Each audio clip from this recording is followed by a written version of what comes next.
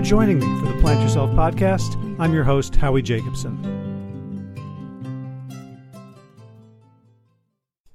So it's not every day that a famous movie director and famous movie star drops everything to spend an hour talking with you about their latest project. But that's what happened with me last week when I got to talk with Brian Kateman about his new movie, Meet Me Halfway. And that's Meet, M-E-A-T, a carnivorous pun. So Brian Kateman is the founder of the Reducitarian Foundation, which is dedicated to the extremely uncontroversial idea that maybe we should probably all be eating a little bit less meat, a little less animal products. You'd think that was uncontroversial, except, of course, from the carnivore end of the paleo-keto crowd, cries of foul, and also from certain elements of the vegan movement. Animal rights, animal welfare people feel like reducing harm is unacceptable when we should be trying to abolish it. And to kind of navigate his perspective, Brian made this movie, Meet Me Halfway, and it's unlike any other plant-based vegan documentary you may have seen in that it doesn't start with this idea of the naive narrator who's, going to take you on this journey of discovery that they've already done. Actually, Brian's on a journey of discovery in real time, humbly trying to figure out if what he's doing is right, if it's working, if it's ethical, and talking to people who disagree with him a lot, and looking for common ground, looking to meet people halfway. And we got to spend an hour, as I said, chatting about this wonderful documentary, which you should definitely go watch as soon as you can. And hopefully after listening to this conversation, you will want to, or if you've already seen it, hopefully this conversation will give you some behind-the-scenes insight into how it was made, into what Brian was thinking, what his goals were, and where the movement is going from here. So enjoy, without further ado. Brian Kateman, welcome back to the Plant Yourself podcast. Hey, thanks so much for having me back on. I'm excited. You just released a major oeuvre, a major work, this documentary, Meet Me Halfway. And I've got to say, I love it. So first of all, thank you for all of the effort and time and money and energy that went into it. I really appreciate that. It is definitely a feat of humanity that we were able to get the film to the place that it's at and get it out there in the world. So I really do appreciate that positive sentiment. Yeah, and I'll talk about what I loved about it and ask you a bunch of questions about decisions you made. But first, let's just reintroduce yourself to people who might not have heard you the first time or recognize your name. Sure, yeah. I'm Brian Kateman, president and co-founder of the Reducitarian Foundation. And we're part of a movement of reducitarians, people who are excited to cut back on the amount of animal products that they consume. It's built around this idea that meat consumption is not an all or nothing premise, that every single plant-based meal is one that is worthy of celebration. And we have lots of different programs that are designed to help spread that message. One of them being our latest, the documentary, Meet Me Halfway. Cool. So you said before we started recording, you said you've been working on this for about 5 years? 5 years. Yeah, really in roughly 2015, sort of the concept of the film came to be. I think we started actually filming in end of 2015 or early 2016. So what was the first concept? Like, what was the idea? Like, you didn't have the book out yet, right? No, didn't have the book out yet. It's funny. The film evolved tremendously over the years. I think originally the idea was that it was going to be a how to eat less meat film. Mm-hmm. So we would kind of walk people through the process of adopting a lifestyle like Meatless Monday or Weekday Vegetarian. Maybe we would showcase people in detail who've gone on the journey to make changes in their diet. And quite frankly, it was going to be much simpler. It was going to be probably something like veganism is a pipe dream. The average person is never going to go vegan. We have to eat less meat. There's no other way forward. Here's how to do it.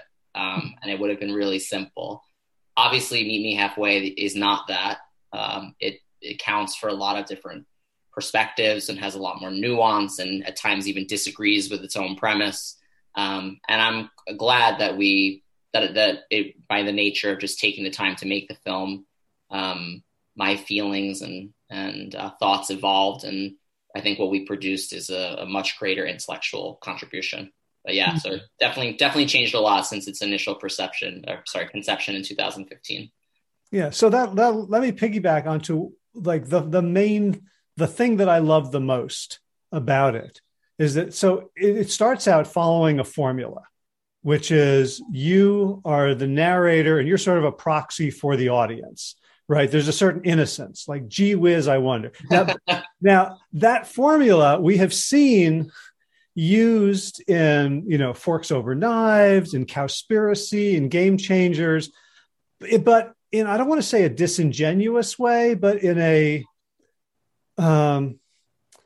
intentional way that's a little bit misleading, in that the person who, is kind of going back in time to when they were unsure and when they were, gee whiz, I wonder what's going on. But like throughout the entire film, you maintain this. It's like, this is actually your honest take. Like, I don't know the answer. I don't exactly know what the right thing is. There are so many competing interests. Every time I talk to someone on a different side, they make some sense. There was such openness and humility in it that it kind of left me a little bit unsteady in a really beautiful way. Like you didn't end up with the reveal saying, this is what you should have been believing all along, and now I brought you there. And I'm really curious how that came about. Was that intentional? Is that you being you? I love that. Yeah, I know. I really appreciate that. And I think that essentially became the main goal of the film. I think those sort of other go vegan films are valuable. I would love it if more people were vegan. There's no better way to reduce your consumption of animal products than to go vegan. But I have to admit, essentially, like I said, in 2015, I was I was in my early 20s. I was pretty arrogant. I thought I had all the answers and knew exactly what needed to be done. I mean, we've been telling people to go vegan. Why don't we just tell them to eat less meat? I'm sure that'll reduce consumption of animal products. And, I've been at this for a while. I've been doing this for, a couple of years now. And I'm no stranger to the data. I see that meat consumption's on the rise. I see that in the United States, we've never eaten more meat than ever before. We're up to 225 pounds per person, according to the USDA as of 2020. So, the question changed. The question of the film became essentially, why the hell is this not working? I mean, why are people not reducing their consumption of animal products? I'm genuinely this person who's trying to make something happen, and it's not working. And what I notice in my own thinking, the older I become, is that I find myself at times surrounded by a lot of people who are very confident, and they feel as though they know in many areas of their life, not just in their work, but relationships and family and so on. And there's this kind of, this is the way you're supposed to be. And I find myself being humbled a lot the older I get. And I don't know the answers to many questions. There are some things I do feel like I know the answers. I hate factory farming. I hate it with a passion. I really do think people need to cut back on the amount of animal products they consume and eat more plant-based foods. But when it is more than that, or if it's how to actually make that happen, I genuinely don't know the answer. And I think if anybody knew the answer, you would have seen the world look differently. But right now it's going in the opposite direction. So yeah, I did enter with some level of humility, but the more I talked to people and the more experiences I underwent, the just more genuinely confused I became. And that's really where I'm at today. I don't know what's going to end factory farming. I am deeply distrustful of anyone who says they know with 100% confidence the answer to that question. And I encourage everyone else to be skeptical of people who have a silver bullet solution to something. But I am happy that there are different solutions that are on the table. And I'm sure we'll talk about that, but this is essentially kind of a conclusion for me from the film is I don't know what is going to end factory farming, but there are options that are not factory farming, and let's pursue those and see what happens. So Yeah, it did come in, if I think if I made the film when I was 20, it would have been an arrogant film. Here's the answer. I think I made it in my late 20s into my early 30s. I think I was able to be a little bit more humble and honest about my own vulnerability and insecurities and doubt. And I'm really glad that that's reflected in the film. And I hope if nothing else, the film is remembered as an honest portrayal of the complexities in the Fight 10 factory farming. Mm. I think it's great that the half-life of arrogance is so short in you. Like I'm now entering my late 50s. I feel like I'm just getting there. I look back on stuff I wrote like 3 years ago, and I'm like, boy, I was a know-it-all twat. I'm sure there's lots of things in my life that I still could use some humility on. But yes, I do have some awareness of that, as I know you do too. Although I appreciate your attempt at being humble. Well, if you only knew. So this film sort of starts and ends with your parents. Mm-hmm. And that, it seemed very personal. And actually, I kind of had to stop watching the very first scene because it was such a cringe fest of, it was so intimate and personal. And it reminded me of all my Jewish relatives. And I'm curious just about the conversations that went on between you and your parents, and maybe with Journey and other people in the film. Like, should this be in this film? Like, is this revealing too much? Is it kind of like your dad is hilarious and he's adorable, and he's also saying some very outrageous things at the beginning, and like there was some, I had some embarrassment on behalf of all of you. That's really funny. That's interesting. Look, filmmaking is a funny process because, you see a snippet of a longer conversation. So the conversation that I had with my parents that particular day, though obviously I'm their son, so I've had many conversations with them, was 3 hours. So we cut 3 hours down into maybe 7 minutes or so. I will tell you this, though. Journey, my co-director, grew up in Ojai, California. His parents are either, I think self-described hippies, or they have certainly they grew up, they're vegan. They many of the qualities of being highly progressive, so on. And I told Journey about my parents, and I think there was a sense of either skepticism or just he really hadn't met people quite like my parents before. So we went to the supermarket. And I said he wanted me to prepare like this very luxurious meal for them and like have them sit down. I was like, dude, this is not like, they're not going to have cauliflower steaks. This is not a thing with my parents. They don't eat vegetables. And so we purchased a whole, array of items. My mom is anxious about the idea of me cooking in her house. So I was also limited by that. So this is kind of why we brought this. If you see the film, there's a package guacamole. Everyone's outraged that we used non-fresh avocados, but this is partly why. And I knew what I was going to get with my parents, and we covered many topics. We covered religion, we covered evolution. My dad is he has a free mind and will go in many different ways. So part of my job, and this comes on the film a little, is to kind of always bring him back to the central topic, which is about our relationship with food. And it's funny you say this.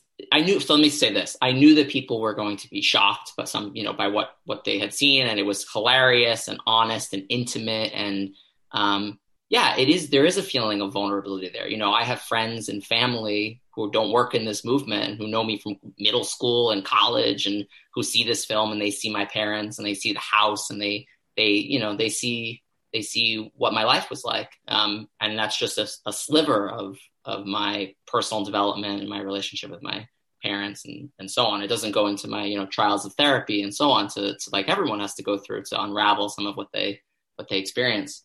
But some people think my dad is completely reasonable. And this is what's so interesting. Like, my sister shared the video on her Facebook, and I saw the comments. It's just like a little trailer, and it's like, oh, like that. The young guy seems a little whacked out, but I really like what the older gentleman is saying. So it was another reminder to me that where many of us live in a little bit of a bubble. We know people who think very similar to us. And yes, it could be perceived as embarrassing among the people that I know, but there are lots of people who are embarrassed that I'm the son of a person who has all the answers and I'm lost and confused. And so, but the film doesn't exist without them because they are this film is essentially a sort of love letter to my parents, right? I mean, I love my parents. They're not eating healthy. They're not going to go vegan or vegetarian. What changes can they make? They're very much, Reducitarian is very much a product of my upbringing in Staten Island, New York. So I'm really grateful for them. And so, yeah, I think, even like so many people have commented that they must be actors because who hasn't had avocados? I mean, it's absurd. I mean, and this is the thing. It's like 1 out of 10 people don't get the recommended amount of fruits and vegetables in their diet. I didn't grow up eating fruits and vegetables, and I know lots of people who didn't. So again, it's this kind of, I hope it's an awakening to people that there is a broad spectrum of humans out there. And this better than anyone as someone who thinks about marketing, communications, that we need to be very thoughtful of our messaging and be aware that not everyone is exactly like we are. Yeah. There was one really, I interpret it as a particular way, a poignant moment where you're trying to get your mom to try the avocado with a chip or something. And you make a little joke like, I'm a millennial. Of course I like avocado toast. And it seems like she didn't get it. Like she wasn't even aware of that sort of stereotype. And it was like, right. The audience is like, oh yeah. Yeah, no, she didn't know what avocado toast was. I don't even know if she knows. I don't even know if she knows what a millennial is. I mean, I really don't. So no, there's an absolute cultural clashing here, from just the generation. And, my mom has never been on a plane before. She's never been out of the country. I've been to 15 countries or something like that. So it's just total different world and set of experiences. And I'm in some sense very privileged and lucky to have those, that my parents didn't necessarily have those experiences. Yeah. What did your parents think about filming? Just about I don't know how many people there were. I imagine there was somebody with a boom mic and a couple of camera people. And what did they think they were doing? And why were they, is it just, Brian's got another crazy thing, like he, was like a Power Ranger in middle school, and now he's doing this. Or that's the thing I love about my parents is, I could be working for the factory farming industry, and they'd be very impressed by my accomplishments. I mean, there's a real unconditional love that exists here, and I'm very, very, no matter my weird upbringing, I was loved as a kid, and I'm loved now, and it could be no matter what I was, relatively speaking, what I was doing. We were making a documentary. I don't know where it's going to go. It's, it's about food issues. It's about this reducitarian thing. And they knew that. My mom did not want to be on camera. And that was difficult for her. And it's something I really appreciated that she did. I kind of cashed in. I felt like it was like, I don't ask a lot. I mean, you've raised me and I really probably shouldn't even be asking, but it's like, I really need to do this one thing for me. There were rules, like I couldn't film the messy parts of the house. And I promised them I wasn't going to make them look bad, at least in the sense that I feel is valid. My dad couldn't have been more excited. I mean, he's super excited, has no worries to give. But I'm sure if I showed him again, he's what he said he feels is completely valid and true. Maybe except with the health component, that's something we'll talk about, I'm sure, but the realization around health. But he's, again, every day he hangs out with people who think very similar to him. I'm sure they say things like, what's wrong with this generation? Where did we go wrong? It's wild to me that but it was a challenge. Oh, and it was just Journey and me. So there was Journey set up one camera on the far left, and then he's operating another camera on the right. The lighting is actually a little bit off in the film because we didn't want to add lots of lights. We wanted it to try to seem as natural as possible, and they definitely delivered on that, which is good. And I tell you, the 3 hours of footage we have are all nuts. I mean, it's just 3 hours of absolute insanity. And it was very, very difficult for us we got it down to 20 minutes and then to 10 minutes and then made some difficult decisions, cutting off a couple more minutes. So there's a whole scene where they try blueberries for the first, my mom had never had a blueberry before. I feel like I could watch that if I were just slightly high. I could watch all 3 hours. I would definitely need to be high in order to make it through that again. Yeah. I get, I talk to my parents weekly, so I get the live version from time to time. Are they famous now? Like, have they like experienced life differently? Like people recognizing them or reaching out to them? Not yet. No, there's funny. There was a discussion around whether to advertise the trailer specifically to Staten Island residents in our Facebook ads. And I was like, I'm sure people there will find out about it anyway. Let's not, saturate my parents' experience just, walking down the street of their block and maybe people recognizing them or something. But look, it's hard to get people to watch your film, right? People think you'll make a film, billions of people will see it. It doesn't work like that, so I don't know how many people will see it, but regardless, it would be I think it's unlikely that my parents will become famous off of this. They'll be famous in certain circles and there'll be people who are aware that they exist, but I try to calm them about that, right? Like you're not going to become a celebrity. Although my father would absolutely love that. Yeah. Yeah. So, I'm trying to remember, I think for me, the next salient scene was the pig save, right? Which is like such a totally different valence. And actually before that, so in the interaction with your parents, like for the people who you made the film for, or, the low hanging fruit, like, the people who are going to go buy the film and tweet about it, and us, the progressive vegan plant-based crowd, right? We're like, oh, Brian makes total sense there. And then you juxtapose yourself against ethical vegans who think you're terrible. They definitely have concerns about the reducitarian approach. Although you're right. Actually, I should take that back. I participated at an animal rights conference where I spoke, and I think that the protesters there really did think I was terrible, or at least a danger to the movement at a minimum. There was one activist who came up to me and said, she looked right at me, and it really was so mean. It was just sort of, you don't belong here. You shouldn't be here. And that is not my style and not what I want. But I still wanted to give people that were willing to talk with me, a fair share. And what I learned is, from alluding to the pig vigil scene, there's a lot of reasonable arguments for veganism, and there's a lot of reasonable arguments for animal rights, and to take a hardline position on that. I kind of knew that intellectually to some extent. But in the next scene, where I then go watch pigs on their way to be slaughtered, I think that was we can talk about it on an emotional level, but intellectually that was a moment where, I get it. I really get it. I get why people have these beliefs. I get why they even think I'm dangerous or view me as a liability. I get why they're angry. So, again, it's even in this moment, right? I had this like primal reaction, like, why did that woman tell me not to be there? And then 5 minutes later now talking, I'm thinking like, oh, I kind of understand where it comes from. So we're all human and we have these emotions, and it's difficult. But part of being compassionate broadly is trying to understand the perspective and trying to understand where people are coming from, and doing your best to react as rationally as you possibly can to that. But I'm happy to talk about the pig vigil if you'd like. Yeah, I would like that.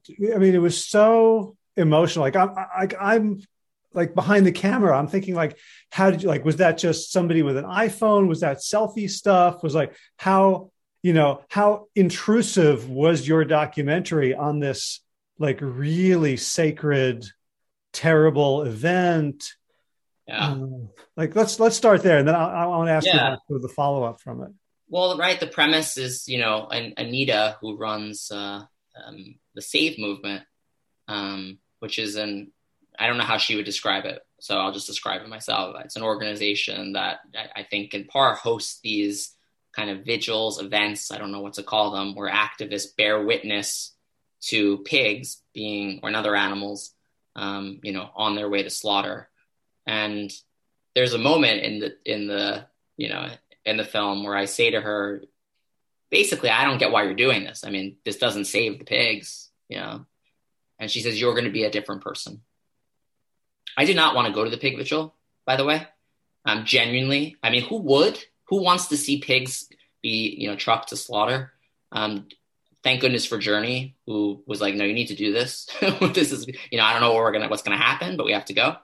And it's in the middle of nowhere. It's very late. And I really historically didn't think of myself as an activist. Like, none of my friends, most of my close friends are not activists. I'm just a normal guy and I'm pretty risk averse also as a person. So, but I went there this evening, and yeah, it's one of the most awful, things I've ever seen and participated in.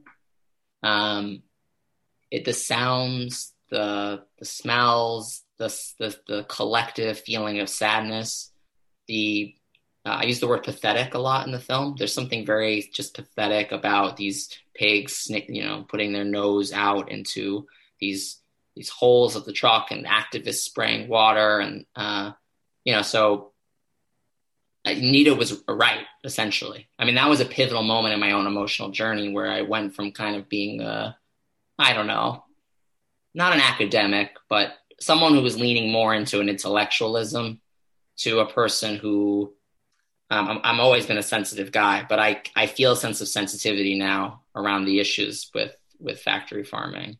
And it also made me angry, right? Because I think, despite what I knew, being there is so much more real than like watching a factory farming video or something.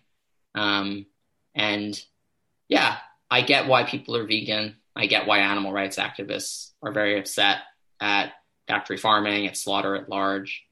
And it was an emotional moment that I will always remember. And with that said, like if you held up a piece of bacon on the screen, I would still salivate at it. And how effed up is that? Like, that's pretty remarkable, right? And I think it took me like 5 days to get back to that place. Like, I can get emotional and I can think about it, but it's just to say the power of meat, wherever it comes from, evolution, our biology, because we have so many processed foods, I don't know, but it has a hold over people, including me. And I feel a part of my brain be grossed out by it, and another part of my brain, start to salivate at it. So that leads into the next part of the film, which we could talk about. But yeah, it's a very, very emotional moment, and I learned a lot. And I'm very grateful for Anita and Gard. She was like, damn, she was right. I definitely became something different. Maybe even an activist after that. Yeah, well, I mean, but watching it and watching you, like, there were, like, I was thinking about, honestly, the Holocaust, and how it was so easy for people to just ignore it. And then sort of modern day analogs to that, like, I don't spend my time trying to save people. And yet I will judge my grandparents' generation for, like, what did you do? And at the same time, I like you, from knowing you for years and reading a lot of your writing, you're very much in sort of the, effective philanthropy, like, let's do cost benefit analysis and let's be very rational about this. And there you were, sort of shaking with anger and grief. And I was really wondering, like, how will this change Brian? Because you didn't, immediately become an animal rights, like, nothing, all or nothing person. You then later went and visited a farm there where they slaughter animals. Like, so what were the takeaways that were long lasting, that lasted longer than your 5-day aversion to bacon?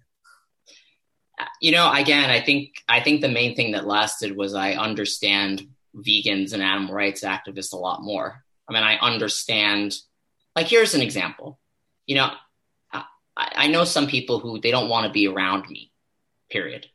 And to me, that it's just a strange thing to me. I live in the world. It's meats everywhere.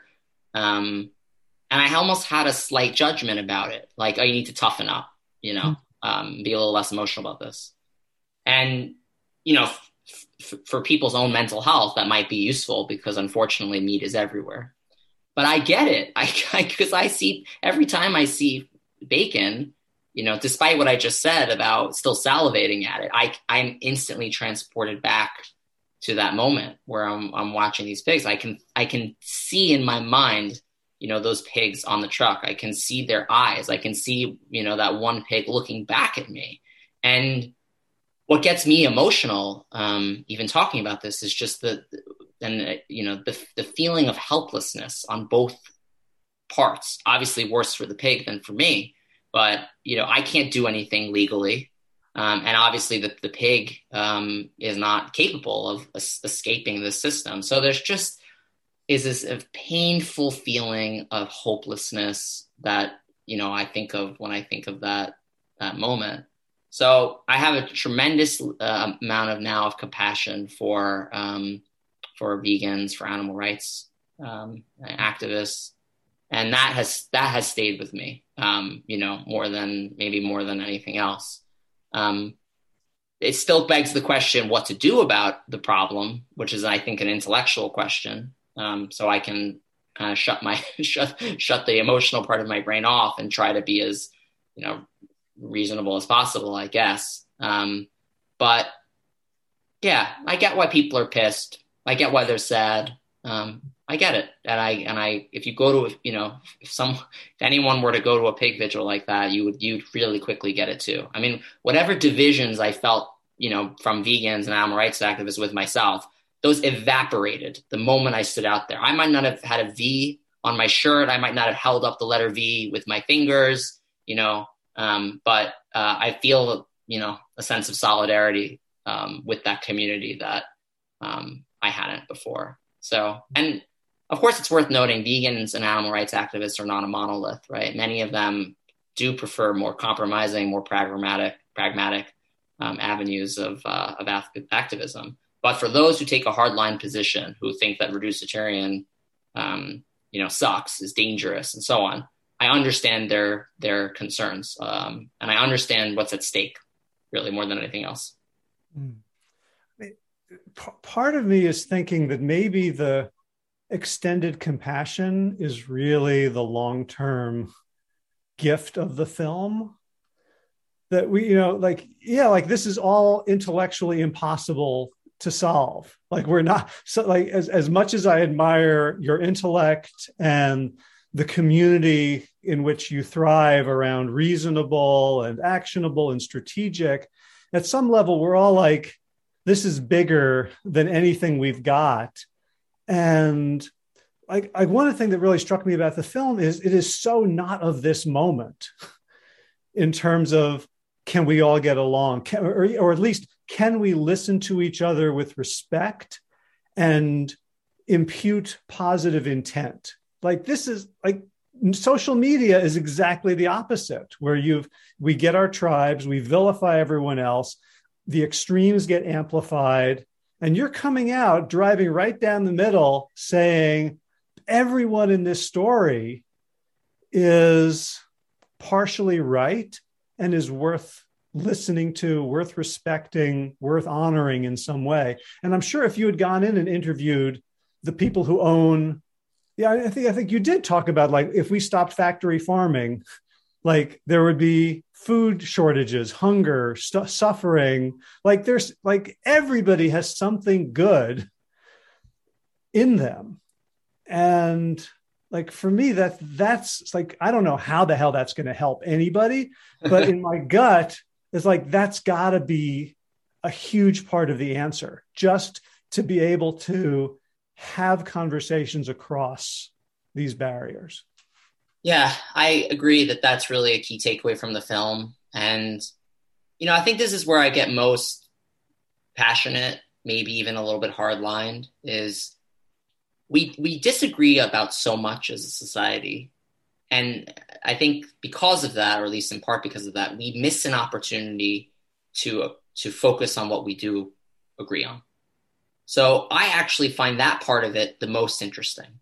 It's like the vast majority of people, including those in the film, think that we need to reduce societal consumption of animal products. They think that we need to end factory farming. 99% of meat comes from factory farms. Obviously, factory farms are worse in every possible way than a practice of raising animals that does not involve degradation of the land and cruelty and so on. So to me, the takeaway is let's put away our differences and actually pragmatically get to work on ending this major problem, which is factory farming.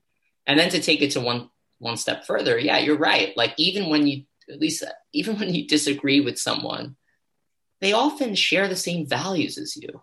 Like, maybe this is too outside the field here, but I just wrote an article about conservatives and liberals and their relationship to meat eating. And I have a couple of friends who are conservative. And, someone said there's no such thing as well-reasoned conservatism. And I can tell you, like, these people are smart, my friends who are conservative. Like, and they, in the majority of cases, have the exact same goals as me. Like, they want the world to be a better place. They want to get rid of poverty. They want people to be happy. They just strategically disagree about how to do that. And I disagree with them about how they want to go about doing that. And I'm not saying that we should lump all conservatives as being well-reasoned. Many are not. Many are nuts. But the truth is many liberals are also a little insane. It's too many people to say one person is a genius or dumb.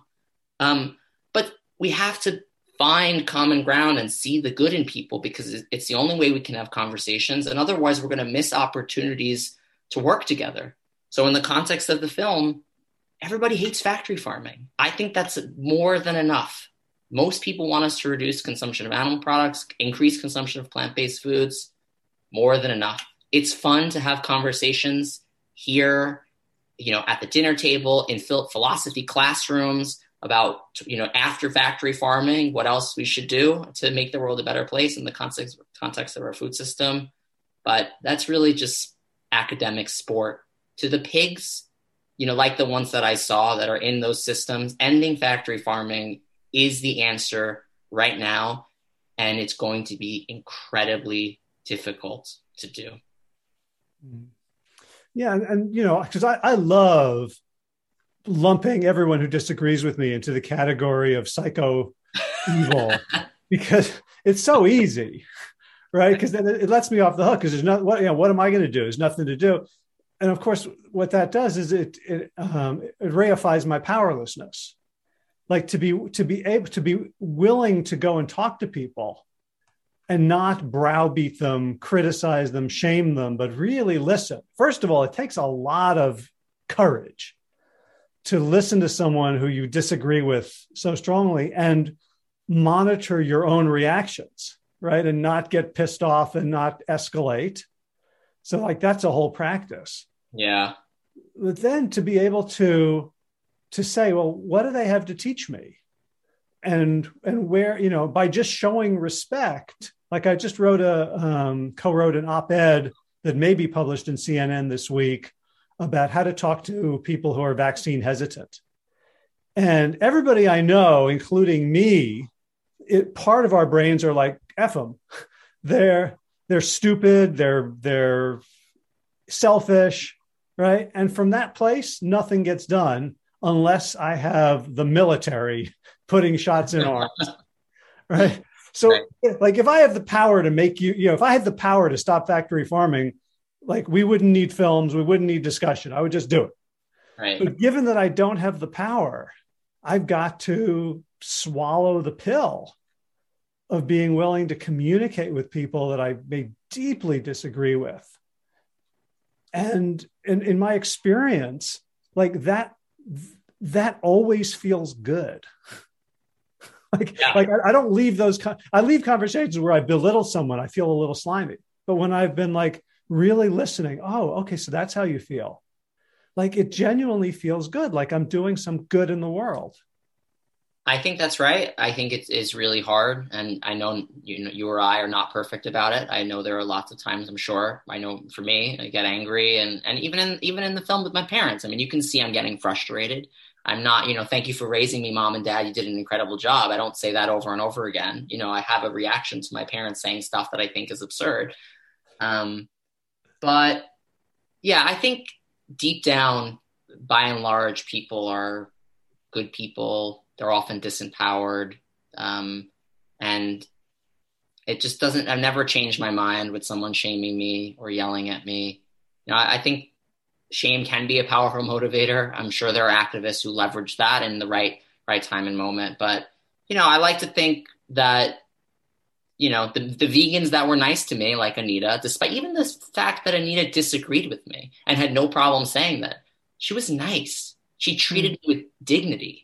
Mm-hmm. As a person who was, actually trying to make the world a better place, but she felt I was strategically wrong. That's fine. And that left me with a really good view of vegans and animal rights activists. And there are many, many others who some feature in the film and others that I interviewed who, were very nice and kind. And we were able to see eye to eye on what we agreed with, and we were able to disagree. So it's just to say you don't have to abandon your values or your principles, but I think giving people the benefit of the doubt is a really good thing. And I think I had the strongest reaction of that with Will Harris at White Oak Pasture. So like in the transition point here after the pig vigil is, can we just show people this, right? Can we just show people this pig vigil, and will they change their mind? And probably not. It might change some people's minds, but by and large, people, they choose food based on price, taste, and convenience. So the second part of the film is asking what options are out there besides factory farmed meat. And, I really struggled with whether to include meat that did not come from a factory farm. And I remember finally reaching a point where I said, this I can't not do this. This is in my heart. This is the right thing to do. And whatever the reaction is, I've been at Reduced Vegetarian Foundation for 7 years, so it's been a good run if necessary. And yeah, I mean, look, Will Harris is so charismatic. He reminds me of my dad in a lot of ways. He's super charming. He's funny. He doesn't take himself too seriously, and yet he's super tough. I wouldn't want to, cross him. Treated me with a lot of respect and dignity, and showed me how to raise animals in ways where you're not torturing them.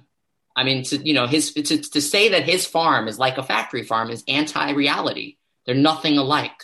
The animals are treated infinitely better, and I'm sure, and his farm is an exception, right? Even among better farms, his is the Disneyland, the Disney World of a farm. So you're looking at the absolute best, and I get that. And yeah, slaughter sucks. Seeing an animal slaughtered was one of the worst things I've ever seen. The way that animal was slaughtered was way better than how animals are slaughtered in factory farms. And that animal had a good life, up until that moment. And it's up for people to decide, whether that's something that they want to consume or not, given some of the other disadvantages, like the fact that it's more expensive, but it's better than factory farm meat. And by better, I mean 1,000 times better. There's no number I could even come up with to describe how much better it is than a factory farm. And I don't mean to be defensive about it. It's just to say that anyone who I think is they're not being honest if they think that they're the same. They're not. Maybe the slaughter, dying sucks no matter how you're killed. But until that moment, it's a lot better. So yeah, that's why we decided to include it in the film. And I am really grateful for Will. And his family was practicing factory farming for generations. So the fact that he abandoned that system for a significantly more compassionate one is something that really should be commended. And I consider him to be a personal hero of mine, quite frankly. Yeah, that scene, that whole part of the film, it felt like it would have been a dishonest film had you left that out. Yeah, it would have been another screed, and like to go from the pig vigil to like a totally different perspective that is equally steeped in ethics. whether you agree with the ethics or not, like this guy is not bullshitting. He's not playing, right? He's doing what he thinks is his role in making the world a better place. And, like I loved sort of the banter. Right. I was thinking like I would be so like you had a great little joke in there about your poop face. Right. Like, right. when he said he doesn't want he wasn't going to let you film the slaughter out of dignity, and you're like like you wouldn't film me defecating. Yeah, my face. Like it was charming, but it was so human. And you left, and the first thing you said is after the filming is like, I still had issues with it. But again, you're putting yourself in this place where, as the audience's proxy, it was okay for me to not know. Oh, but it's like that. There's that great line in Fiddler on the Roof where they're arguing, and Tevi says, "Well, you're right, and you're right," and someone says, "How can they both be right?" He says, "You're also right." The way I think of it is it's a major downside. I mean, I don't mean to put it as so coldly, but there are all these options at our disposal to, instead of factory farming. And I think the one that is pretty glaring is the fact that you still have to kill an animal. And Will himself, says something to the effect of you have to be an unhealthy person to enjoy slaughter. I mean, he's on it again. He's very proud of what he does, and he rightly acknowledges that even his practice of slaughter is significantly better than factory farming. But yeah, it still sucks. It's still a downside of life. And that's something for people to consider when they're thinking about whether they want to continue to eat meat, even if it doesn't come from a factory farm. But I am happy. Personally, I'm happy as long as it doesn't come from a factory farm. That's my baseline personally. Right. So I was, totally with you through the pig save, totally with you through Will Harris's farm.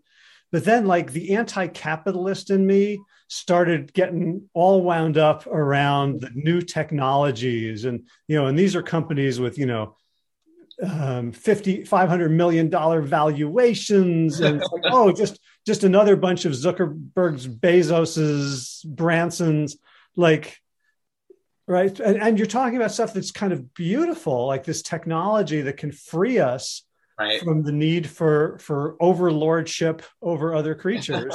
and like, it was so interesting. Like, that's where my gander was up. Oh, good. I'd love to talk to you about that. Like that was my, but. Right. So why don't you just describe like, what are some of the technologies that you covered? Plant-based meat. So essentially companies like Beyond Meat, Impossible Foods, they are creating meat with quotation marks on it, for those who can't see me, from plants. They are recreating the taste, the texture, the experience. And that's a beautiful thing because you don't have to kill an animal. It requires significantly fewer land resources. It emits fewer emissions. And it is marginally healthier, from what I can tell based on the health data, than animal-based meat. Specifically those from factory farms. And it's available right now, right? It's not something you need to wait for. It's slightly more expensive, which is a problem, and it's not as convenient to get, but hopefully that will continue to change. Then there's cell-cultured meat. Sometimes this is referred to as lab-grown meat, which is not a fair or accurate term because it's just prototyped in a lab. But essentially you take a cell from an animal and you grow that cell in a nutrient-dense environment outside of an animal. And through fancy science, at the end, you have meat that is nature identical to an animal. You're just changing the process and how it's grown, but the end result is essentially the same. That has problems. It's expensive. Very expensive. It's not available at all for the most part, except in Singapore at the moment. There hasn't been regulatory approval here in the United States. And yes, of course, one of the problems that someone might have issues with, what I would call a downside, if you're an anti-capitalist, if you don't want to support that system, you're relying on this same structure where rich people give money to companies to create products. They own IP, if you want to democratize the food system, you might not be excited about one or two or three companies owning 80% of the plant-based meat market or 90% of the cell culture meat market. And I don't know what's going to be, but I think that's certainly possible. Mm-hmm. I guess I have a boring response, but I'd be curious for your feelings on it. It's just that it's still better than factory farming.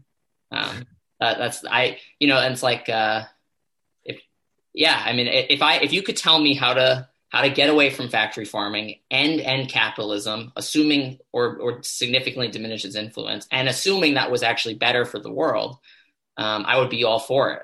But right now, those are the three options that I see available to us. And I think with my takeaway, even from this conversation, is some people's downsides are the volume is turned up, right? Like for some people, the downside on slaughter is no-go. For some people, the downside on capitalism, that complex, no-go.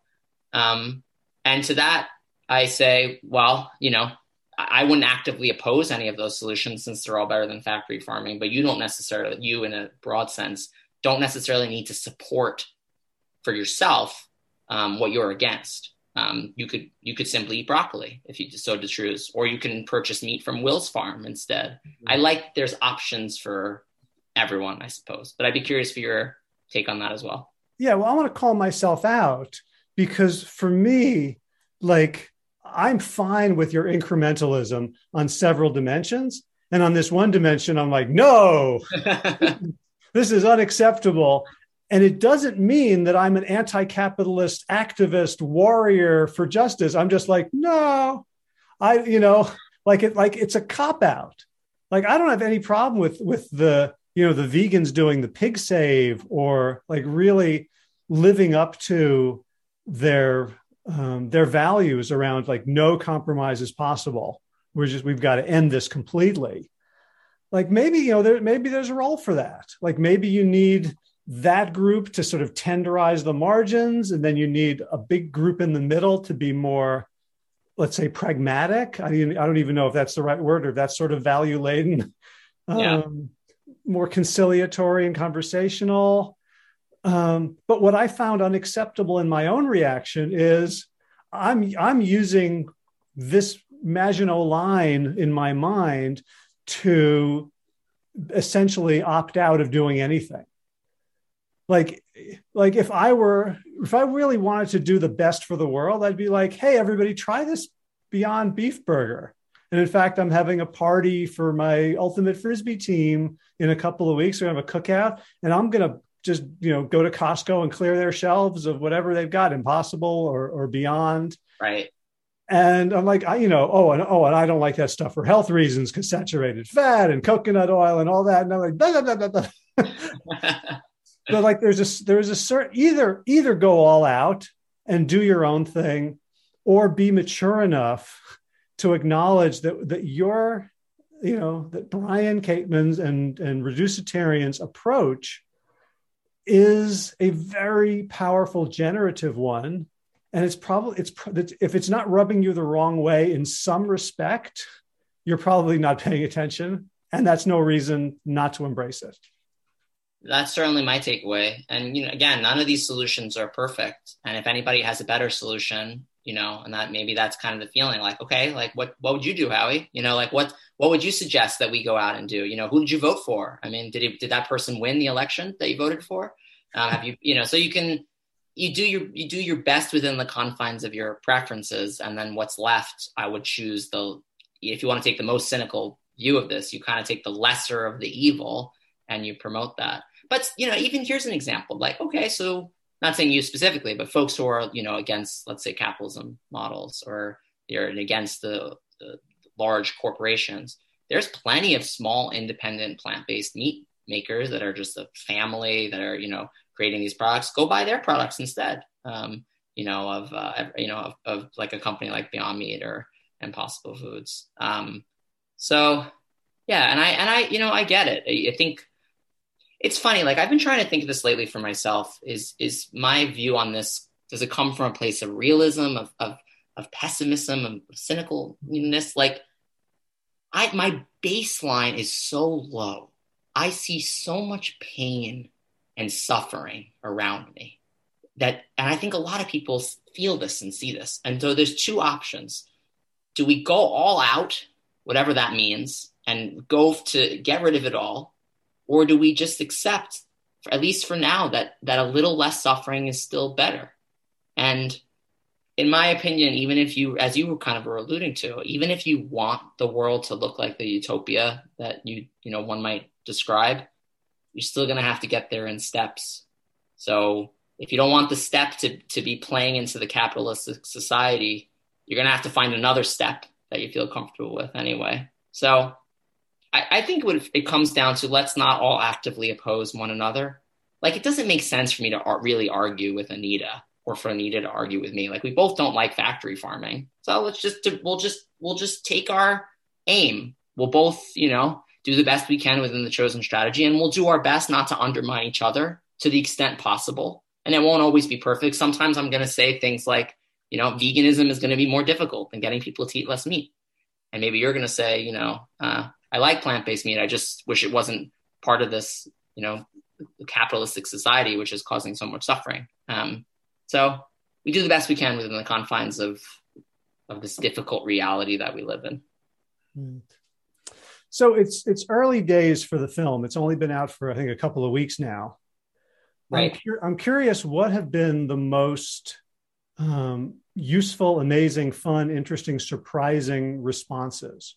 Whether critiques that you hadn't anticipated or kudos that were coming from places that you hadn't thought, like what's been interesting?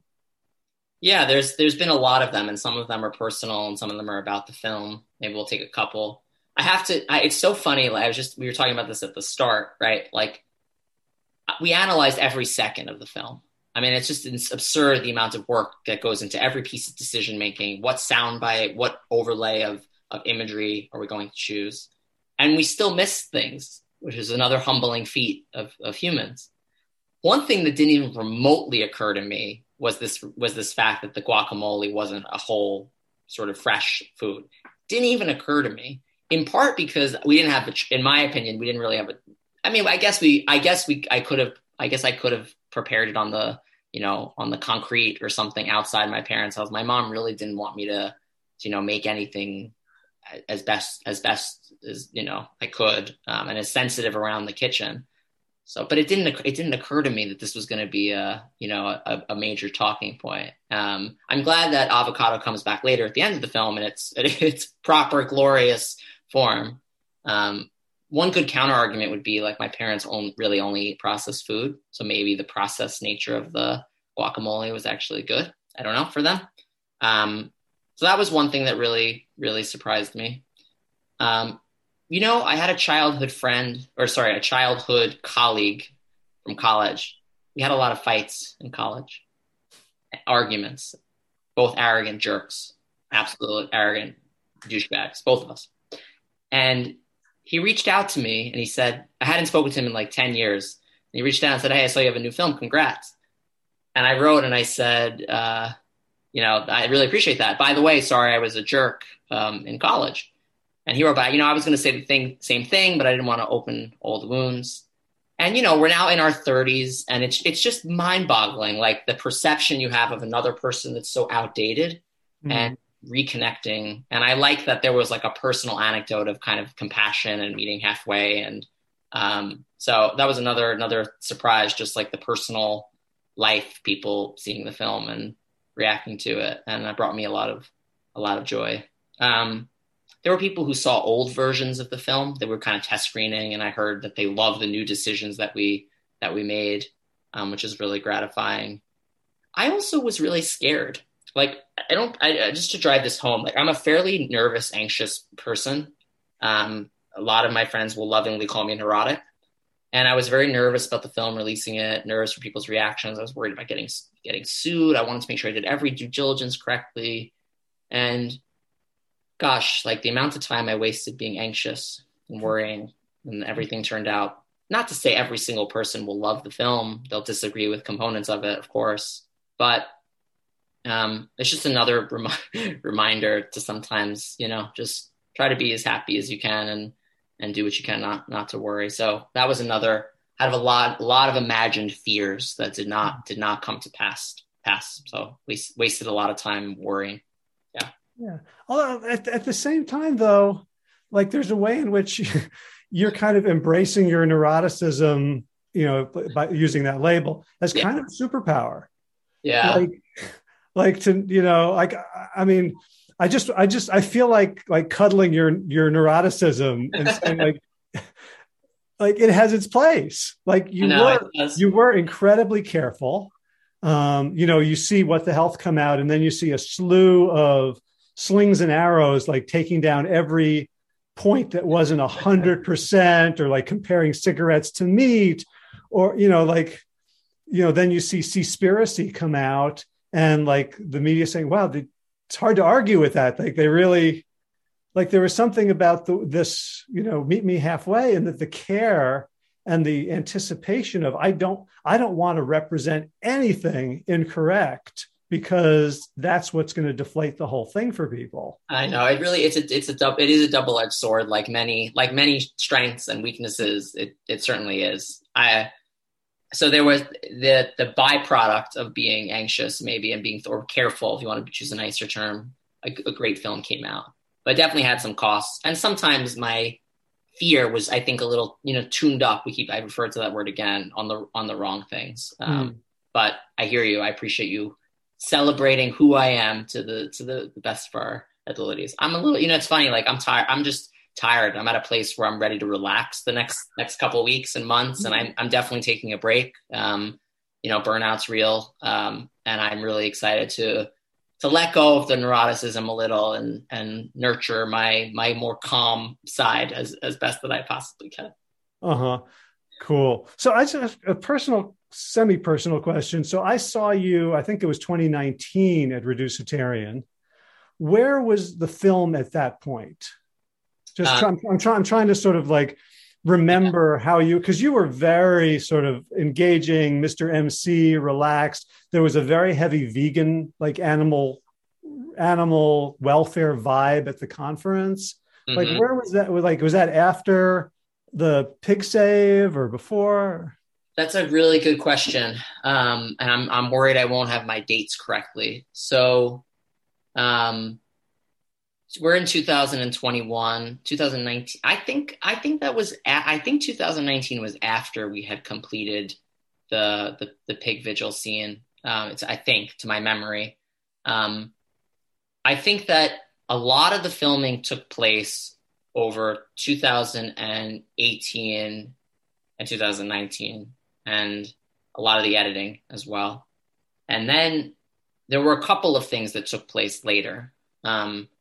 One is that we decided to go visit Helen, who has a farm that also practices regenerative agriculture like Will, but does not use what Will calls animal impact, or the idea of using animals to cultivate the land.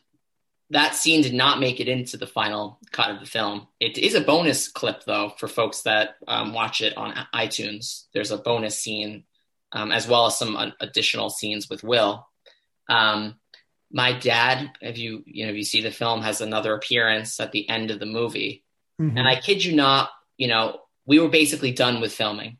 We had reached a point where we were just editing, and my dad truly communicated to me that, and I knew he was starting to lose a little bit of weight, but I didn't fully understand what was going on there.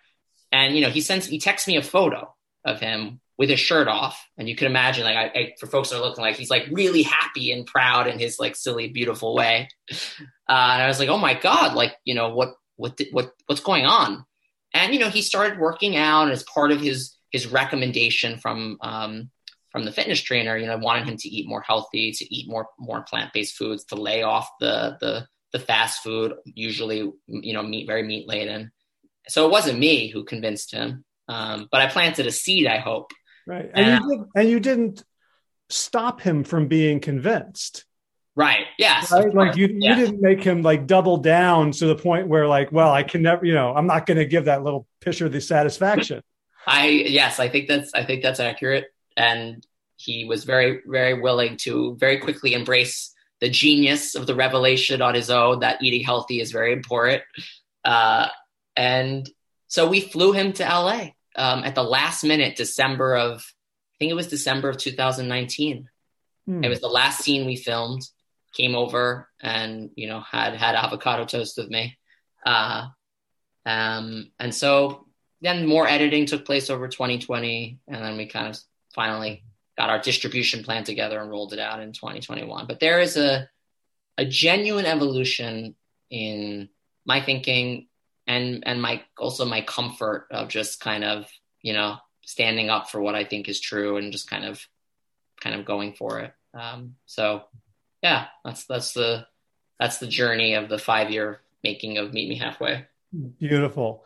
And what I kind of hope the legacy will be is to give voice to what I suspect is the silent majority, right? Whom we don't hear from because they're not, they're not in these, tribes screaming their lungs out like, yeah, we should have less meat. Exactly. It's really not that controversial. I mean, as much as we tried to create some level of disagreement and controversy within the context of the film, the takeaway is a no-brainer, and it's very much agreed upon by basically everyone that's featured. Factory farming sucks. In order to end factory farming, we really all need to eat fewer animal products. Here are some solutions on the table at the moment to help make that happen. That's really hard to do, and that's really inspiring to me. And I believe that we should try to come together as much as humanly possible to embrace this. Like, how often do we agree on anything? To your point earlier, this is something we agree on. Don't be distracted by some of these larger, debates. They just don't matter in terms of this movement. These are the number one issue: ending factory farming, reducing consumption of animal products. So let's get out there and meet each other halfway and make it happen. Yes, you nailed the tagline. So where can people watch the movie? Where can they find you online to follow and continue and move it forward? Yeah, all the information about the film is on meetmehalfway.org. You can watch it. That meat is punnily spelled MEAT. That's right. And I didn't point this out earlier, but earlier you used the word tenderize. I don't even know if you caught it. That was amazing. You used it in a perfectly natural fashion. It was a very meaty pun. Yeah, you'll listen to this later and you'll hear it again. Meetmehalfway.org, MEAT, Amazon, iTunes, Google Play. For folks who are anywhere in the world, Vimeo on demand. And you can learn more about the Reducitarian movement and other ways to engage at reducitarian.org. And I'm really grateful for anyone who is doing what they can personally to cut back on animal products, to encourage others to do the same. And I believe that if we're going to make it happen, if we're going to put factory farming, in the dustbin of history where it belongs, that it is going to require lots of people doing at least small acts of kindness by adding more plates to their menu. To their more plants to their plate. So fingers crossed for that. And I really appreciate Howie having the opportunity to chat with you again. Right on. This is such a pleasure. It's so great to just have the privilege to talk to creative artists about their work and what's behind it. And to see, to see you, I don't know if you saw yourself as a creative artist before this process, no, but like what, to see what's within you and to see a giant community, like watching the scrolling at the end, all these names of people. It's, it is an epic feat of humanity coming together to put this together. And I just want to thank you for guiding it, for you and Journey, and for letting those spirits shine. I really appreciate that. And anybody can go out, if they have the will and the privilege and the circumstances and so on, it's doable. And I'm really honored that I got to share it with the world and with you today. Right on. Well, enjoy your however many weeks off you're going to give yourself. Yes. You deserve a lot. And I look forward to following your writing and seeing what you come up with next. Likewise. Thanks so much again for having me. A pleasure. Take care. All right. So you can check out the show notes for today's episode at plantyourself.com/476. boy, half a year I'll be at 500. I wonder what I'll do then. Got any ideas for the 500th show? Who you'd like me to try to talk to if I had a half a year to try to convince them or even to contact them, let me know. So in movement news, a good week of rehab of this knee. Got some great feedback during a strength session about really trying to twist my thighs externally so that when I do a squat, my knees aren't buckling in. That was really helpful. And been doing a fair amount of walking in the morning and gardening. One of the things we've done, we've collected mulch piles. So when trucks come by and make little pieces out of big pieces of trees in the neighborhood, like the power company wants to take down limbs near power lines. We follow them around like ambulance chasers, and we give them our address and a little bit of money, and then they come and drop off these big piles of wood chips on our property. And they've been accumulating for years now. I feel like this is like my greatest wealth, is all this wonderful fertility that could be used in the soil. But now we're finally starting to use it, spreading it all over the place, putting it in the garden, between beds, mulching flower beds and under oak trees. So that's actually quite a lot of exercise, and I can do it without really worrying about my knee. And of course, playing some Ultimate on Wednesdays and Saturdays. In garden news, that movement news is garden news because I've been doing all that extra work. Blueberries coming to an end. Basil is sort of coming to an end. I put up mesh netting over the grapes, thinking maybe we can get some this year, but my wife informed me that probably they're going to trap, that mesh netting could trap snakes and birds, and so I'm going to take it down and put up like mylar tape or pie tins to kind of discourage birds from eating all the grapes, and that's about that. Looking to fall crops, some sweet potatoes in. We might have gotten them in on time, we might not have. And just weeded a bed and put in a bunch of kale. So hopefully in a couple of months we will be in greens. All right, time for thanks. Thanks to Will Ridenhour for allowing me to use his beautiful song Sabali Dawn, The Dance of Peace. You can find more of Will's music at his website, willridenhour.com. And of course, thanks to all of you Plant Yourself podcast patrons. Kim Harrison, Lynn McClellan, Brittany Porter, Dominic Maurer, Barbara Whitney, Tammy Black, Amy Good, Amanda Hatherley, Mary Jane Wheeler, Ellen Kennelly, Melissa Cobb, Rachel Behrens, Tina Scharf, Tina Ahern, Jen Filkinovsky, David Bizek, The Mysterious Michelle X, Elsbeth Feldman, Leah Stoller, Alan Christensen, Colleen Peck, Michelle Landry, Josina, Sarah Durkis, Kelly Cameron, Janet Selby, Claire Adams, Tom Franzek, Jeanette Benham, Gila Sert, David Donahue, Blair Cyber, Dorona Vizov, Gio and Carolyn Argentati, Jody Friesner, Misha Rosen, Michael Warbeck, Aviva Lael, Alicia Lemus, Val Linneman, Nick Harper, Bandana Charlie, Molly Levine, The Inscrutable Harry R., Susan Laverty, The Panda Vegan, Craig Kovic, Adam Scharf, Karen Burry, Heather Morgan, Nigel Davies, Marion Blum, Teresa Koppel, Julian Watkins, Breed O'Connell, Sharon Hirschman, Linda Ayad, Holm Hedegaard, Isa Tuzinwa, Connie Hainline, Aaron Greer, Alicia Davis, Heather O'Connor, Carolyn Jensen, Sherry Olakoski of Plant Powered for Health, Karen Smith, Scott Marani, Karen and Joe Crabtree, Kirby Burton, Teresa Carell, Kevin McCauley, Elizabeth Rothschild, Ann Jesse, Cheryl Dwyer, Jenny Hazelton, Peter W. Evans, Dennis Bird, Darby Kelly, Lori Fanny, Linnea Lundquist, Emily Iconelli, Levy Wallach, Rosamund McAtee, Dan Picorni, Stephen Leenan, Patty DiMartino, Mike and Donna Kartz, Deanne Bishop, Bilberry Elf, Marjorie Lewis, Tricia Adams, Nancy Sheldon, Lindsay Bayshore, Gunmarie Hagen, Tracy Gullidge, Laura Heaton, Meg from Mama Says, Stacey Stokes, Ben Savage, Michael Kay, David Hughes, Connie Rogers, Claire England, Sally Robertson, Paranganchi, Amy Daly, Brian Tourville, Mark Jeffrey Johnson, Josie Dempsey, Karen Schmidt, Pamela Hayden, Emily Perryman, Allison Corbett, Richard Stone, Lauren Vaught of Edible Musings, Aaron Hasty, Sean Owen, Sagar Naik, Erica Piedra, Danielle Roberts, Michael Lushton, Sarah Johnson, Catherine Floyd, for your generous support of the podcast. That's it for now. As always, be well, my friends.